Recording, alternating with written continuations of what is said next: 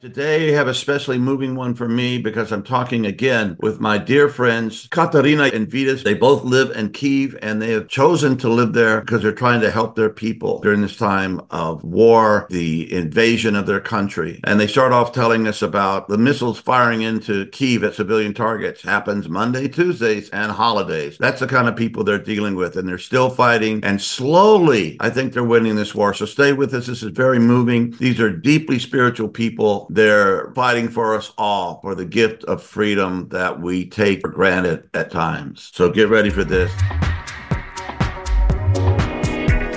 Welcome to Deep Transformation, Self, Society, Spirit, life-enhancing, paradigm-rattling conversations with cutting-edge thinkers, contemplatives, and activists with Dr. Roger Walsh and John Dupuy.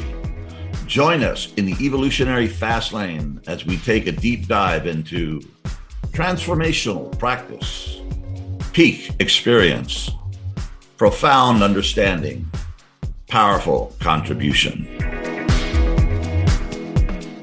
I'm John Dupuy still, and Roger couldn't be with us today, but we have Kateryna Bučiūnas. I hope I got that right. Do you want to say your names correct? Kateryna, Yasko, and Vytautas Bučiūnas.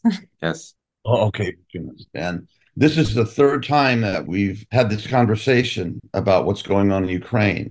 Here we're coming up on the anniversary of 2 years of war.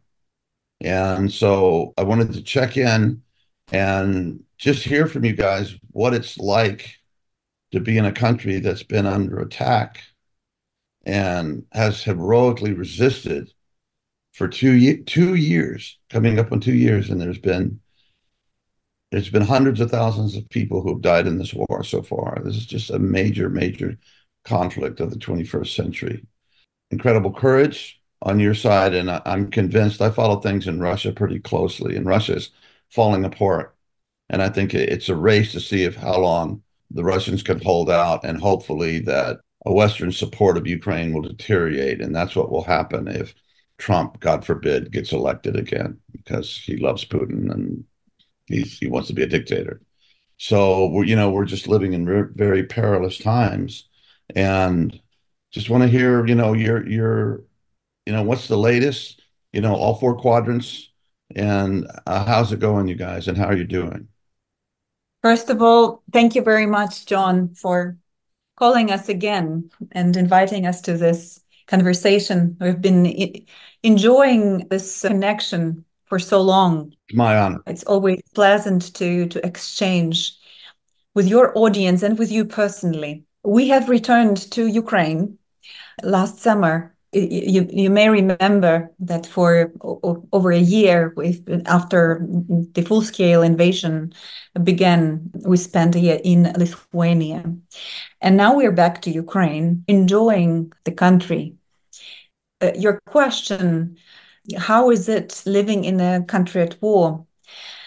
We started very early in the morning today because of the regular attacks that Russians do usually in the beginning of the week. It's either a Monday or a Tuesday. We're quite used to that. They also use different holidays like Christmas and the New Year or some national holidays. They are quite attentive to dates. So today we started at around 5:30. We had the air raid alerts all over Ukraine, and there were different kinds of missiles hitting, drones, missiles, many airplanes in the air, in the Russian space, hitting various targets. And actually, I would like to start from thanks, because thanks to the Western support, especially thanks to the patriots that are from the US, we are blessed to have much more safety than we would have without them. You're talking about the Patriot missile system, right? Yes, missile defense system, yeah. Yes, the missile defense system is working quite well. Unfortunately, today they intercepted about half of everything that was sent and fired. So it wasn't that effective as usually. The difference is that when they fire Kiev, most of the missiles are intercepted. Usually it's maybe 69 out of 72. So we are very happy and blessed with our air defense forces. Katya, are they targeting military targets? Or are they just shooting No, them in just no.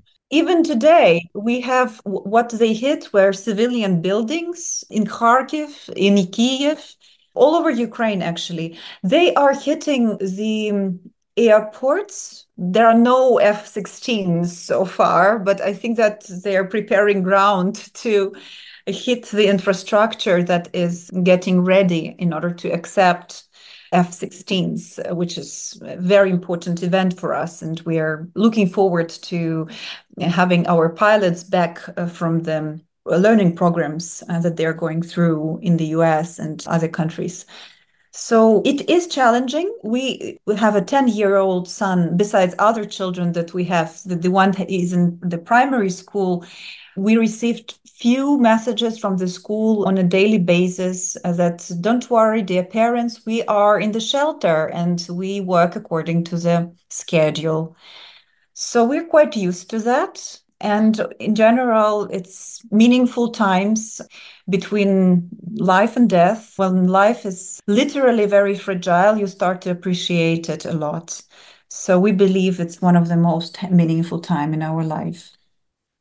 Yeah, it is. So I will probably add for it not to sound as easy and simple. Unfortunately, with every of those, massive missile and drone attacks, some people get hurt, some people die, and unfortunately, most of the civilians die, including children and elderly people. So what they are targeting, maybe, of course, they are targeting some military infrastructure, but mostly civilian buildings. And that is done deliberately from Russia because they're trying to create panic, to create, inner dissatisfaction of society. And so that society brings up some pressure, to the politicians, to urge them to stop war.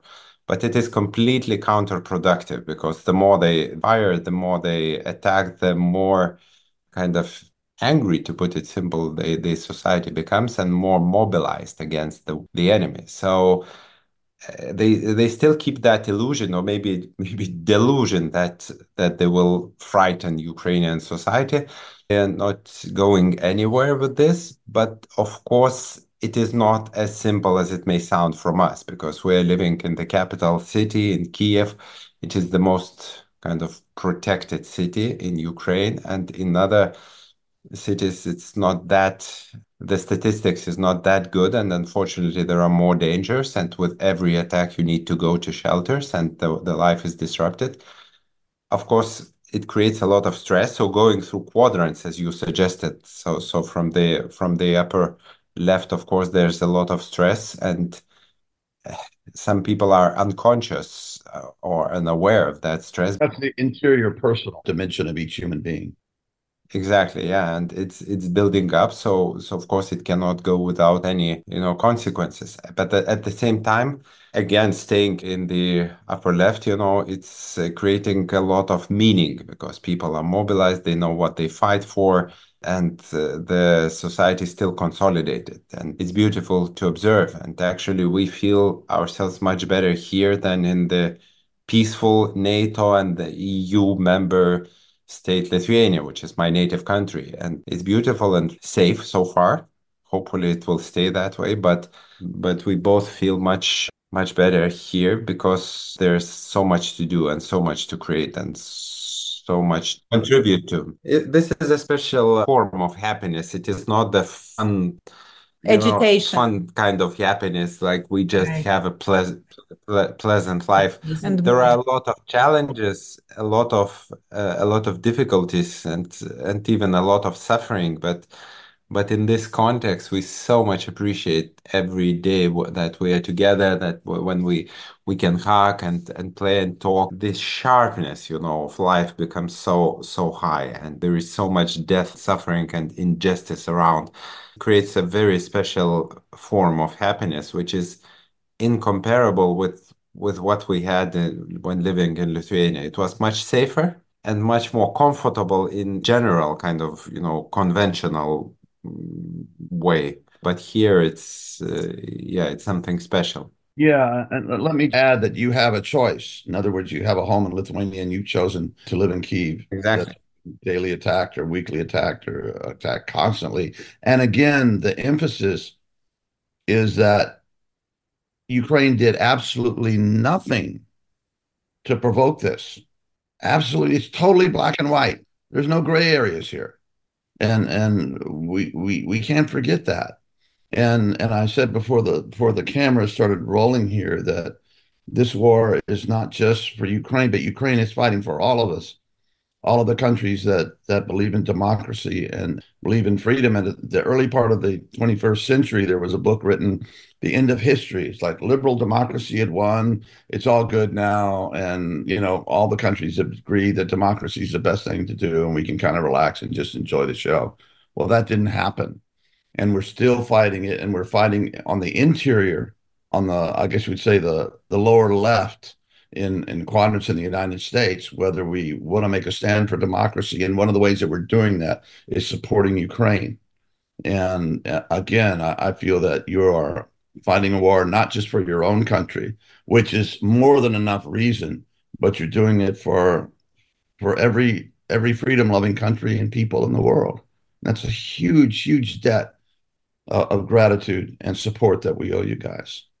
Exactly. And it means a lot to us to hear that and to feel that, because still there are a lot of misconceptions and illusions and different thoughts that, okay, why don't you go and talk to Putin and reach peace and so on. And most of that comes from completely, uninformed and uneducated kind of basis, because people just don't know what is happening. And on a theoretical level, it's very easy to be pacifist, and to seek peace and to encourage anyone to go for peace. But when you know who you are fighting with and what's their agenda behind, it's Putin, but is quite explicit, and his elites are quite explicit about destroying the Ukrainian nation and destroying Ukraine as a state from the political map of the world, totally. So with that in mind, it's you don't have a partner to talk about peace. Yeah, so it's pretty black and white, unfortunately. And No, and pacifism works in some cases, like Dr. Martin Luther King here, that actually worked here in the United States, but that was because we were at a higher level of, at least modernist, and we were able to support that and be moved by the courage of these peaceful warriors. But when you're talking a Putin or a Hitler, they don't understand that. They think you're a weak, you're just a target. And unfortunately, as much as we would like to just say peace and we love you guys and it's all good, it ain't. And Putin's not hearing that. And I think at this point, he's fighting not so much for Ukraine, but he's fighting to survive. In other words, he feels if he blows this war, that's it for him. exactly. So he's willing to kill hundreds of thousands of people for his personal reputation. It's insane.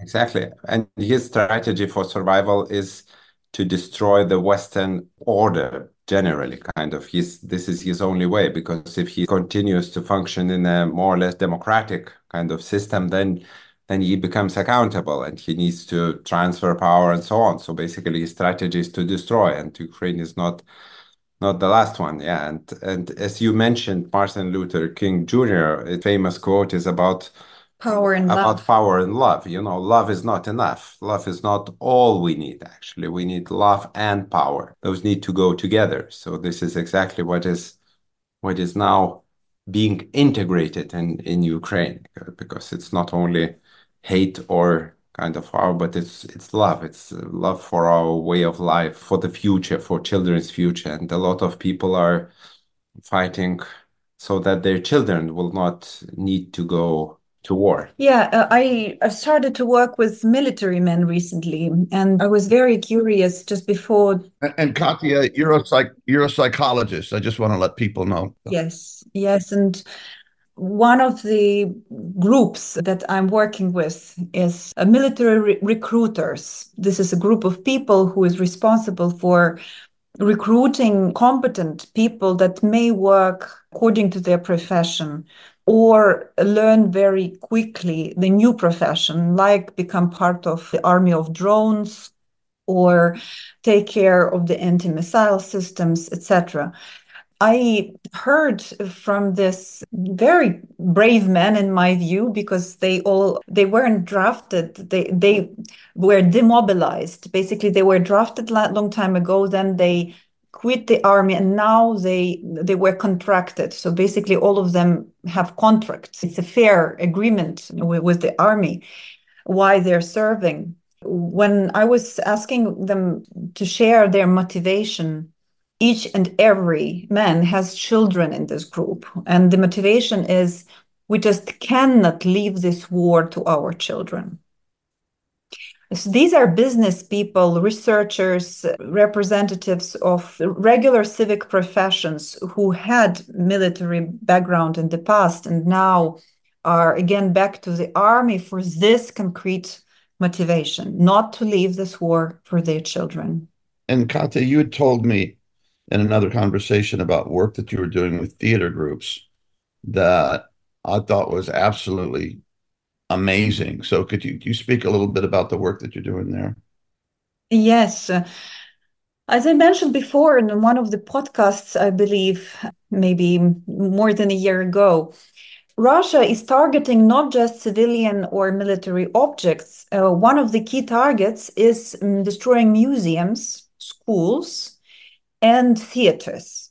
Symbolic objects. So it's symbolic objects, it's mythology. So they're acting in a very smart way on a subtle level as well, on the cultural level, not just lower left in terms of infrastructure and whatever military targets. So as part of my mission, I started to revive and help the theater groups, basically theaters and the groups of professional actors to stage the performances about those figures, those cultural figures whose museums became the primary target of the Russian missiles.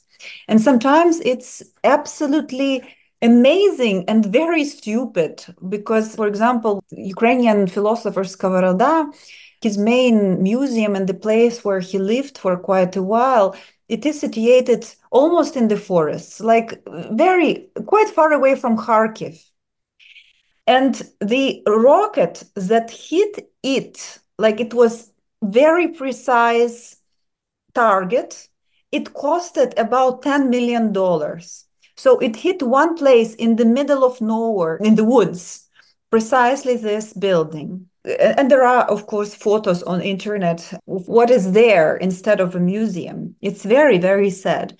They're trying to destroy the soul and the culture of Ukraine, not just terrorize civilians. Exactly. They're trying to attack the cultural code because they say that Ukraine is a mistake. Ukrainian language doesn't exist. Ukrainians, basically, it's just a version of Russians that forgot that they are Russians or have some problems with their minds and somebody indoctrinated them in some wrong version of themselves.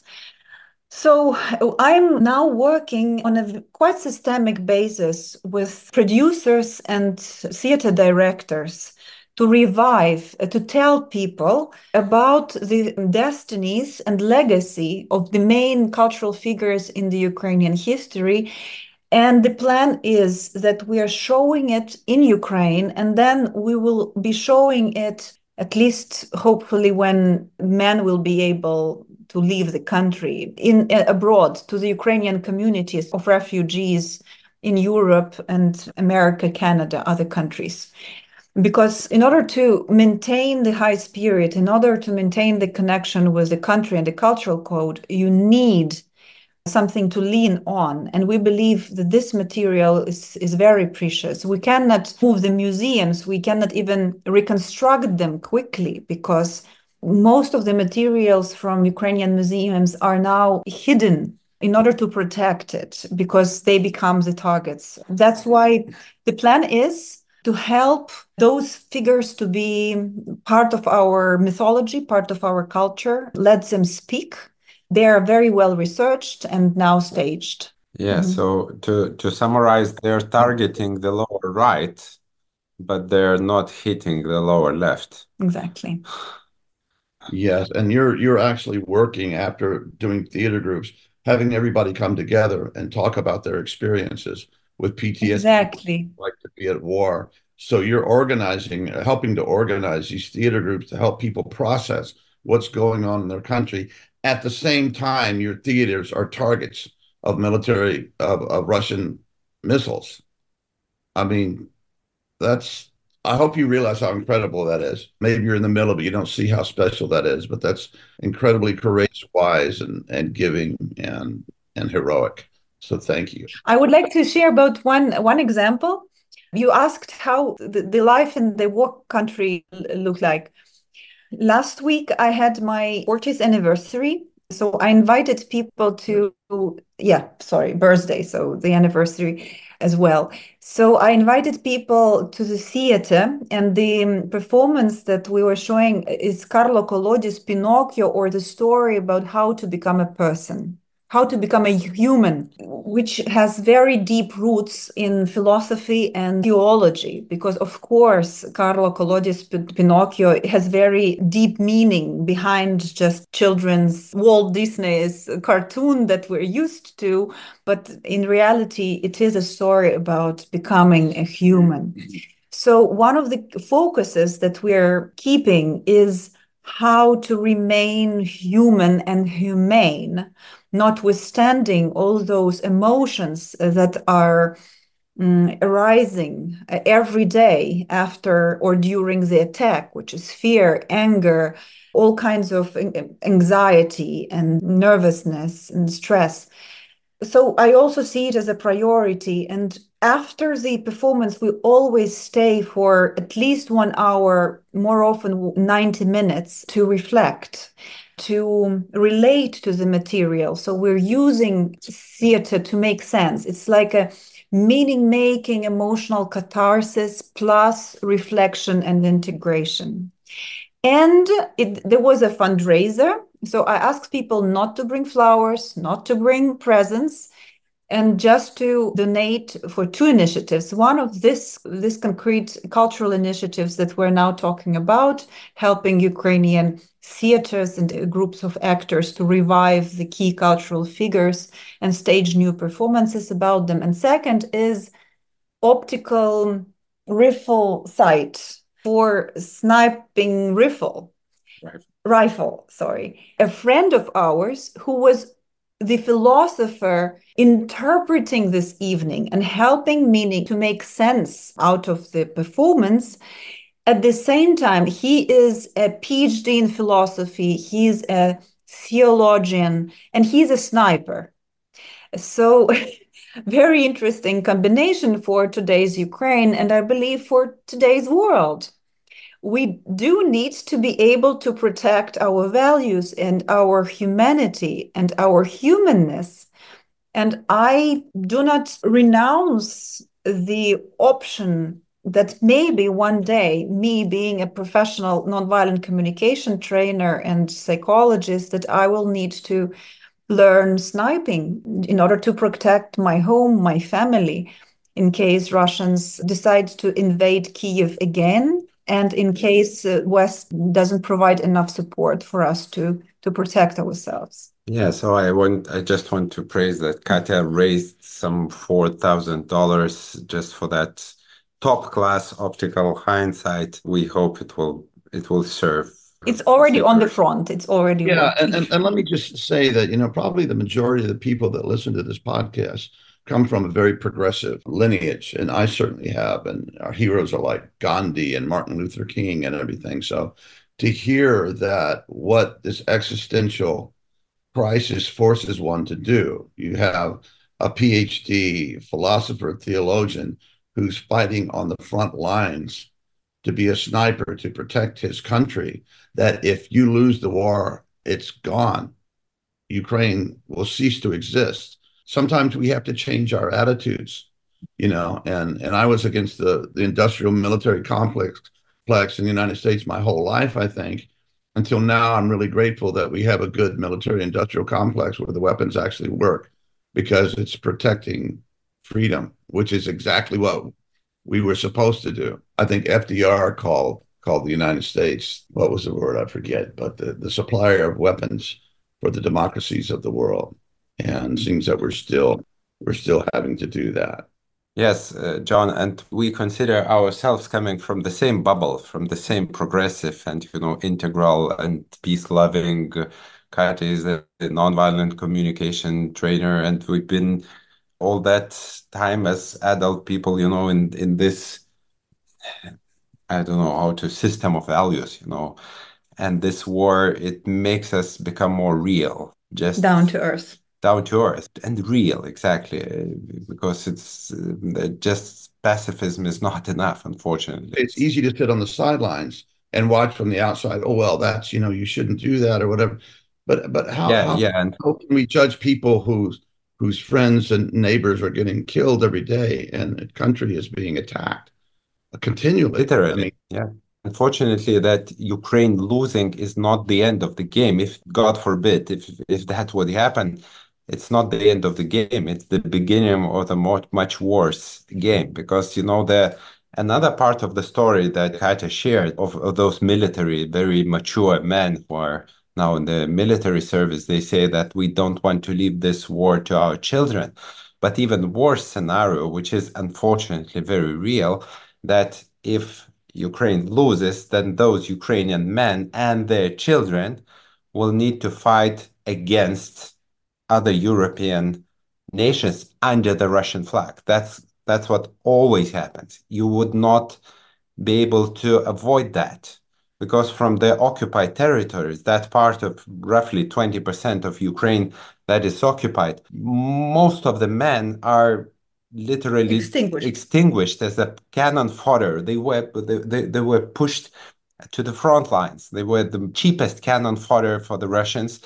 And in Donetsk and Lugansk and part of those territories that Zaporizhia region and Kherson region that are occupied, so men are pretty much extinct, and unfortunately that's what is happening. When Russia occupies, then the first they put all the manpower to go forward to other countries. So unfortunately that's the nightmare, and that keeps us very alert and and mobilized. And we believe this is the way our European friends and colleagues and American friends and colleagues have to think, that in case Ukraine is not helped to protect itself now, then the Ukrainian men will be and the Ukrainian men know how to fight. They have learned it for centuries, and now they also showed that there is some capacity.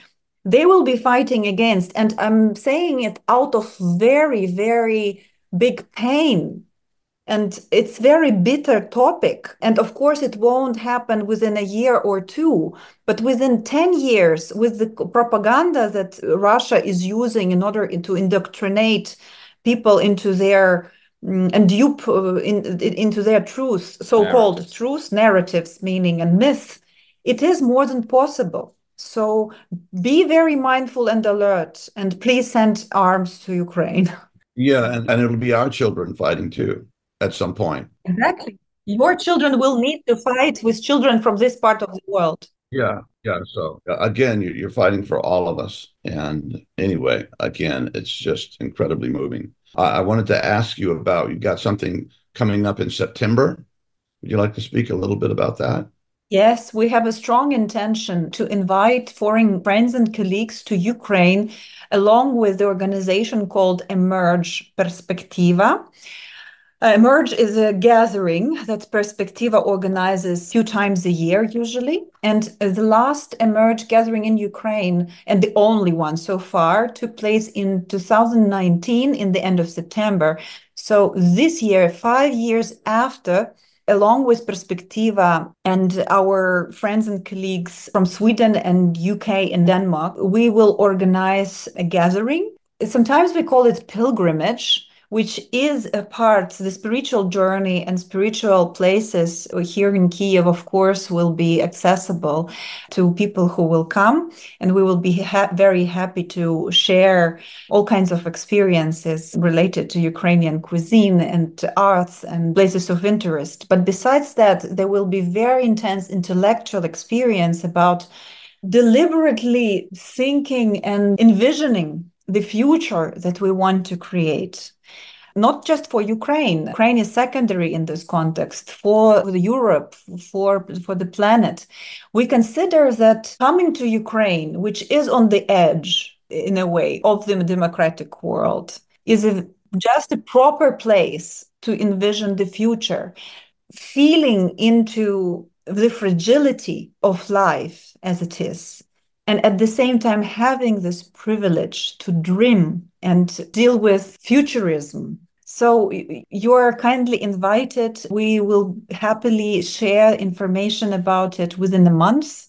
If you wish to know more, please go to the website Emerge Ukraine. And there are contacts of Ivo Mensch, our colleague from Perspectiva, who is along with us, with our team organizing it. So we will have a number of preparatory meetings to tell more, to communicate about the safety conditions, because safety is super important for us, and we will be caring very well for our foreign friends who might have some more concerns so we are prepared for that, and we will happily host you in Ukraine in 2024. Yeah, and I definitely plan on participating. And I know the Emerge group, and they're really brilliant people. They're philosophers. They're good-hearted. They're just extraordinarily good people. So, and also we'd get a chance to meet just the common people on the streets in Kyiv, and soldiers, and these heroic people have been fighting this war for two. We don't get to do that every day. And what a boost to the soul. And what a call to responsibility for each one of us to do what we can. And Marianne Williamson, the other day, we were interviewing her. She's running for president. She said, the one thing that it's lacking in any situation is what you can do. So there it is. Exactly. Yes, and I'd like to add a couple of words that it will be the focus of the event will be global. It will not be only Ukraine. The context and surrounding, of course, will have impact, but we want to make this gathering with a global focus and really make sense of and address what is emerging, the idea of emerge itself, what is emerging. And as Katya said, in order to look at the system and observe the system in terms of theory U and any other kind of approach, you need to better look from the frontier of the system. So if we consider the Western civilization, Western system, Ukraine is exactly the frontier, and it's much better to see it from here. And we expect some impressive opinion leaders and people as you coming to Ukraine and having a really good mix of the foreigners and Ukrainians who will be tackling all that together. Yeah, beautiful. Beautiful. Yeah, well, thank you guys so much. You're always such an inspiration, and the way that you carry on, and you have options, and you've chosen to stay in your country and help and fight in the way that you can. It's incredibly moving, and it should move each one of us to do whatever we can to support Ukraine. I've been pestering my senators and Congress people that it's hugely important to me as an American that we continue to support Ukraine. It's the most effective military money that we've ever spent. If you want to just get down to it, we haven't lost one soldier because other people are doing the fighting, but we certainly can do what we can. And in some ways, we've been very good, but we could always do better. But again, the other existential threat is if Trump gets elected, he's very pro-Putin and pro-dictatorships. So in our own country, we have to fight democracy to enable you to fight for freedom in your country. And you're such role models for us. And I just appreciate you guys so much, so deeply. And I have laryngitis I'm coming out of, so that's why I kind of feel my voice is not real strong. Anyway, love you both so much and love your country. And I so look forward to being there and being able to participate and just breathe the air that you guys breathe and feel the vibrations and meet the people. I think I would spend most of my time on the streets hugging people, to put me under control or something like that. So is there anything you'd like to wrap up before we close this? Yes, thank you, John, for those words of the support. They mean a lot to us, and we feel your support. This is a very special time, and so many extraordinary things are happening, and especially this year, so many tipping points, building up in one constellation, and elections in the US and many other places.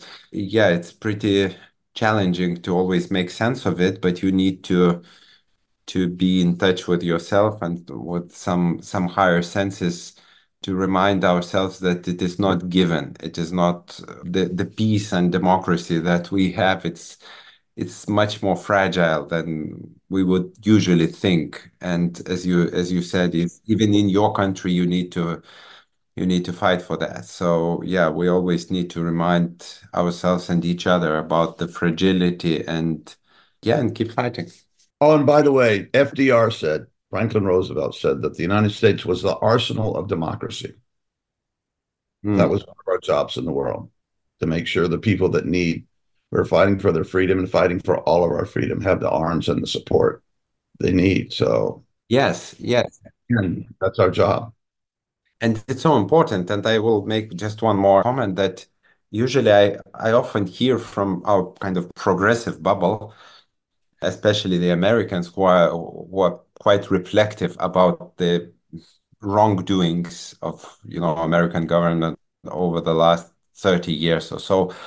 And they say, oh, we've been pushing democracy so hard without even, inquiring if those societies were ready for democracy. And so basically this imposing guilt on ourselves, but and the kind of the conclusion is, okay, we should leave those good people alone and not to push their no, come on. It's so much depends on the US, and there are countries that really need your support. So for imposing too much guilt on yourself, we really need to connect to the idea that there are places in the world like Ukraine who really want to keep that democratic way of life, and to be part of this civilization. And we really need your support. So yeah. Absolutely. I love my country. I'm a patriot, but I love it with open heart and open eyes.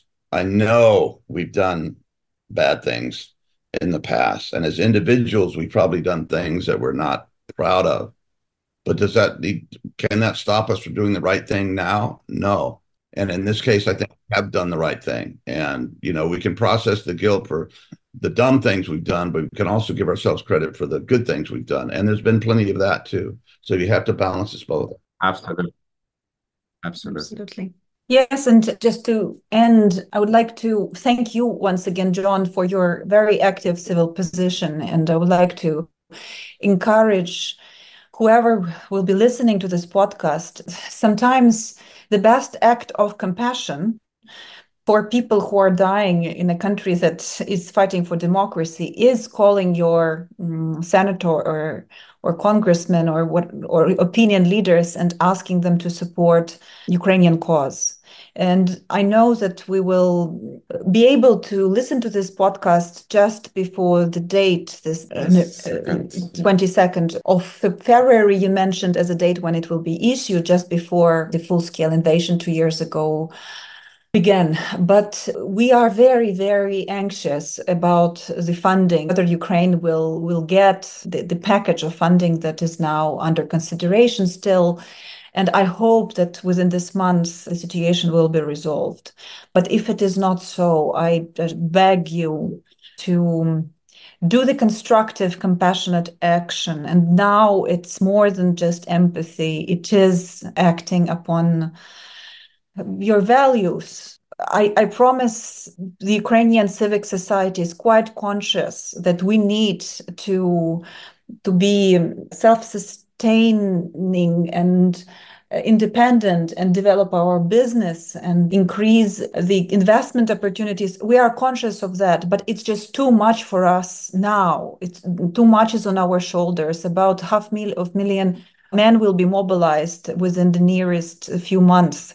So not receiving this funding is an existential threat, and I hope that the democratic world understands it. Yeah, beautifully said. Oh. Okay, God bless you guys. Love you, support. Thank you. I'll do all I can on my side. Thank you, John, and your team. Thank you very much for being a part of this conversation. We hope that you were moved as we are moved being part of it ourselves. We'd also like to say that this is being funded by Roger and myself. It comes out of our pockets. So if you would like to help us mainly to get this podcast out to more people, because the bigger audience have, which is steadily growing, but the more people we can reach and the more marketing we can do, the more positive effect we can have on the world. So we've done a couple of ways, but we'd like you to buy us a cup of coffee. Very simple. And I do that with podcasts that I support, and I find it's very satisfying. So thank you for your help, thank you for your presence, and thank you for all you are and all you do. We love you.